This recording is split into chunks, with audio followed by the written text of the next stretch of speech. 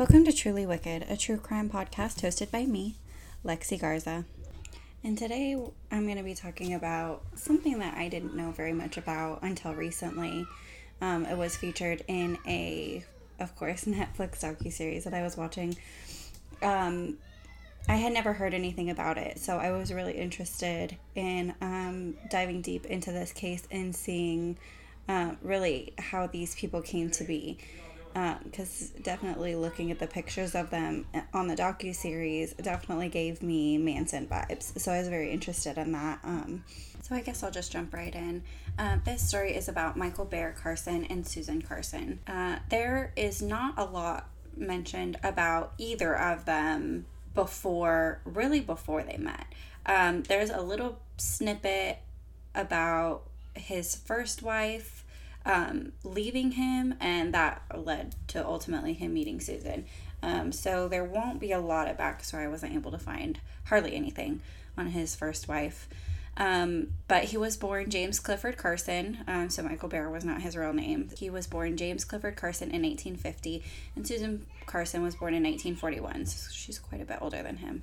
In 1977 is when his first wife started noticing odd behaviors and changes and things like that, and she started to fear for herself and their daughter and decided to leave with her daughter. 1978, he meets Suzan Barnes. She's newly divorced and a mother of 2 teenage boys. James and Suzan married, unclear when or where, but apparently they were living in Arizona at the time and sold a townhouse that they lived in and decided to run off and start traveling around Europe. And so this is when they did that, and apparently some time in that time frame from selling their townhouse to a few years traveling around Europe, they were married at some point. They sold their townhouse, as I said, and traveled around Europe and continued experimenting with various drugs. So when James Clifford Carson met Suzan Barnes, she had 2 teenage boys, and those boys and their friends, 70s, were very, very involved with illicit drugs, and there was a few different sources that were saying that they were getting their drugs from her sons and their friends. There was even some articles that mentioned that she may have been sleeping with her son's friends and things like that. Just a really, really sort of wild lifestyle, especially for the time. During their travels, they experimented with LSD, mescaline, and peyote, and started engaging in what has only been described as mysticism, which hellhorror.com characterizes from this specific case as becoming one with God, but often results in a feeling of ecstasy or altered consciousness. So maybe through, from what I've read, through like meditation and things like that, they feel as though they can actually talk to God while also on these illicit drugs. This is when he becomes Michael Bear. During one of their meditation sessions, Suzan has a revelation that God came to her in her meditation and told her that his name is not James Clifford Carson, but Michael Bear Carson, and just decided that was his name, and that's how it's going to be from now on. So that's just how it was. And when God came to Suzan and told her that his true name is Michael, as in like the archangel, like he was supposed to be a prophet, he was supposed to be like the one to do all this good and everything. Not sure about the bear part, but I don't know. Suzan said God said, so I mean, 1980, the Carsons returned. I'm so sorry. My children are monsters and they're screaming in the background, so I'm very sorry. I'm a mom of 2 toddlers, so I sincerely apologize for any craziness that you may hear in my background, but I will definitely try to do my best to keep it to a minimum. So back to the story. In 1980, when the Carsons returned from Europe, they moved to the Haight-Ashbury neighborhood of San Francisco, and continued the drug use and, quote, counterculture, according to the San Francisco Chronicle. Not clear on what all. I mean, of course, the drug use and mysticism and things like that would be considered counterculture, but I don't know what else that may have entailed. They were living in an apartment with a roommate named Karen Barnes, who is no relation to Suzan. She was an aspiring actor from Georgia. In March 1981, Karen's body was found stabbed 13 times, and her skull was crushed, and she was wrapped in a blanket hidden in the basement. And when she was found, the Carsons had already gone. I'm not even sure how exactly. There was no reports on how exactly they came to find her, but the Carsons had already been gone by the time that they found her. In 1982, the Carsons fled and hid in the mountains near Grants Pass, Oregon, a very small town called Alder Point, California, where they lived and worked on a pot farm, of course. That is actually how I found this case. There is a very interesting, I highly recommend it, a very interesting Netflix docuseries, called Murder Mountain. It's very good. And it actually mentioned them. And I was very intrigued because me living in Northern California, I had never heard of this case. And the Murder Mountain case that they were talking about, I had also never heard of, despite one of my best friends in the whole world was actually living in Humboldt County, which is where this happens. She was actually living in Humboldt County at the time that the murder that they're talking about in the docuseries, that it came out. And they kind of half-heartedly mentioned this case and flashed a picture of them. And I was very intrigued because I have never heard of these two people before. So I was very, very interested in that. And so I kind of dove a little deeper. But back to the story, they lived in Alder Point, California. They lived and worked on a pot farm. And the other people that worked with them on that farm said they were anarchists and were advocating for some kind of impending revolution and nuclear apocalypse. And it was going to be any time now, according to them. They were very adamant about it. In May 1982, Michael shot and killed Clark Stevens, who was a fellow worker on the farm. Apparently, they had some kind of issue, and they were fighting over something. Not really sure what, they're not that up there. They're not really that forthcoming. So they were just they were fighting, not sure why or what or whatever. But anyways, they got into some kind of dispute, and Clark Stevens disappeared after that. He tried getting, Michael Bear tried getting rid of the body by burning it and burying it under some chicken fertilizer in the woods. 2 weeks later, Stevens was reported missing to the Humboldt County Sheriff's Department, and when they went to go start searching for him, they found the body in the woods. Humboldt County is in the middle of the redwood forest, so it's very vast, it's a very dense, and so a lot of suspiciously a lot of people go missing in that area, and so this is kind of a regular thing. They got a report and they were okay, well, let's go look through the woods again, and they did, and they actually found him. I guess they hadn't hidden him very far into the woods because he was found, and those woods up there, they're pretty thick. So the Carsons had already fled by this time, but left behind a manifesto calling for the assassination of a few different celebrities and political figures. The only two that the article from Hell Horror mentioned was Ronald Reagan and Johnny Carson. Not sure what the significance of those two. I mean, Ronald Reagan, counterculture. None of them liked Reagan.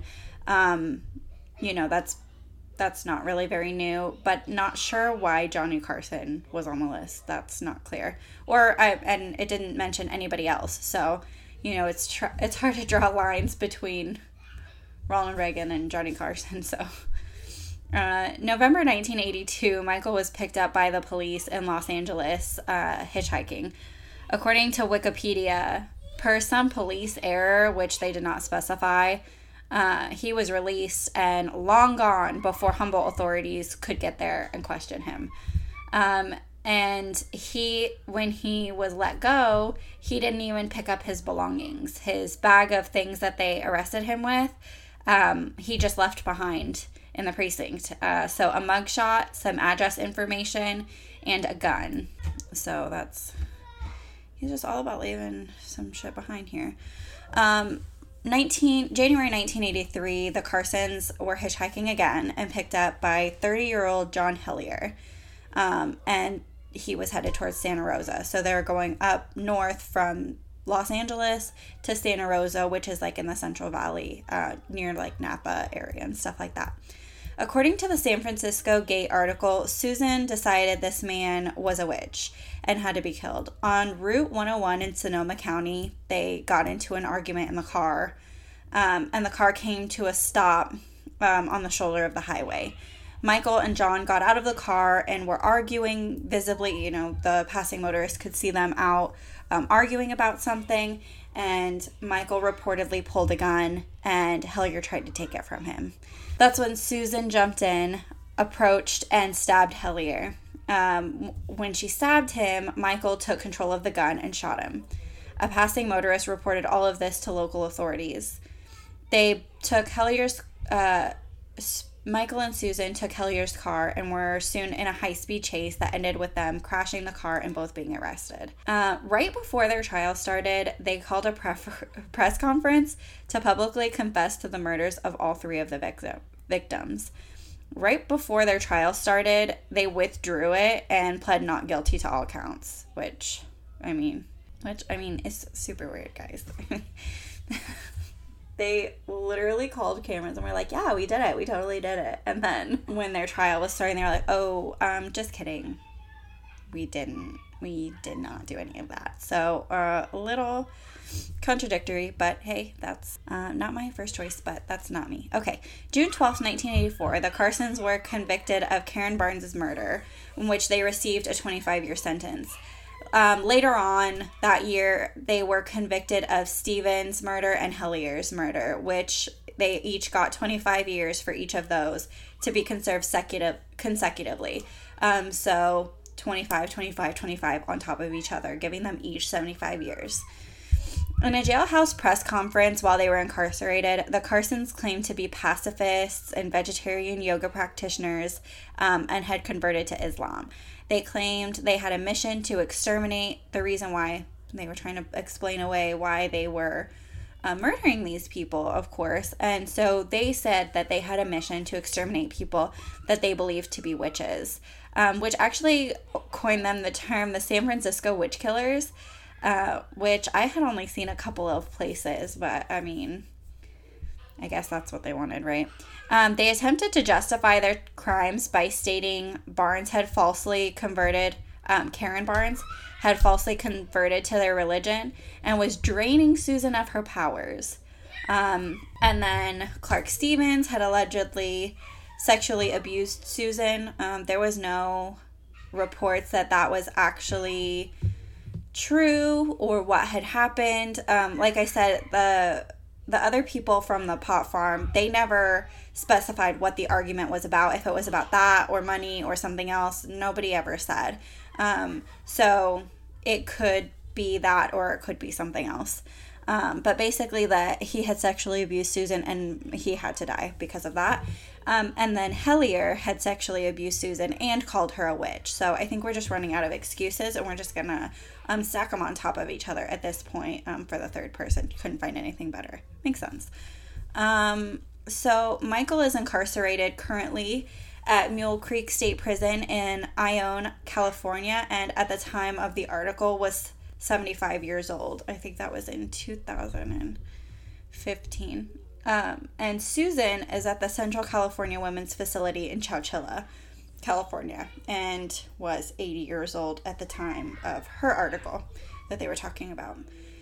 They were both, this was in 2015. They were both eligible for parole in 2015, but they actually canceled in advance, and Michael actually sent in a letter stating, "No one is going to parole me because I will not and have not renounced my beliefs." So basically, like, I'm not going to stop killing witches, and that's just that, so it makes sense. According to Richard D. Reynolds, the author of Cry for War, which is a book that he wrote about this case. It's A Cry for War, the story of Suzan and Michael Carson. They were actually suspected to be involved in nearly a dozen other murders in the U.S. and Europe. And other than the brief snippet that referred to this book, I haven't seen anywhere else where they had mentioned that. I'm not sure if that's just because they were never convicted or proven or anything like that. But apparently they were suspected to be involved in quite a few other murders, especially during their time in Europe, which we don't really know what they were doing or where they were. It was just kind of a mystery. So anyways, well, that's the story of the San Francisco witch killers. It was definitely very interesting. I had never heard this, and it was kind of a local story to our area, so I was sort of surprised about that. But special note, again, to the Netflix docuseries Murder Mountain that mentions this case. It is a great docuseries. I highly, highly recommend it. And it's very interesting because it actually is mostly about a different case that's very interesting and kind of leads to a few others. So it's kind of like a whole scandal, really a big issue that's happening in that area. It's a super, super good docuseries. I highly recommend it. Please go and watch it if you're into true crime and murder and some of that stuff. It's very, very interesting, all the missing people that they have in that area. It's really quite odd. Humboldt County is a really super, super small area. And the fact that they have so many people missing is kind of mind-boggling. So it is a crazy thing to watch for sure. So I would recommend that if you like creepy, weird, crazy stuff. But anyways, that's all I got. Thank you guys so much for listening. If you enjoyed this episode, please rate, review, and follow Truly Wicked on Spotify and Stitcher. Still working on Apple Podcasts. Their podcast system has been down lately. I'm able to log in, but I'm not able to actually add any RSS feeds or anything like that to, put my episodes on there. So I'm still waiting for that issue to be resolved. So I apologize for that. Please rate and review if you like my podcast. And as usual, you can follow me on Twitter and Instagram, and the handle is @TrulyWickedPod. And you can always, for both of those, it's @TrulyWickedPod for both Twitter and Instagram. And you can always email stories and ideas and things like that, things that you want to hear. Definitely email me at email ideas to trulywickedpod@gmail.com. But thanks so much. Stay spooky.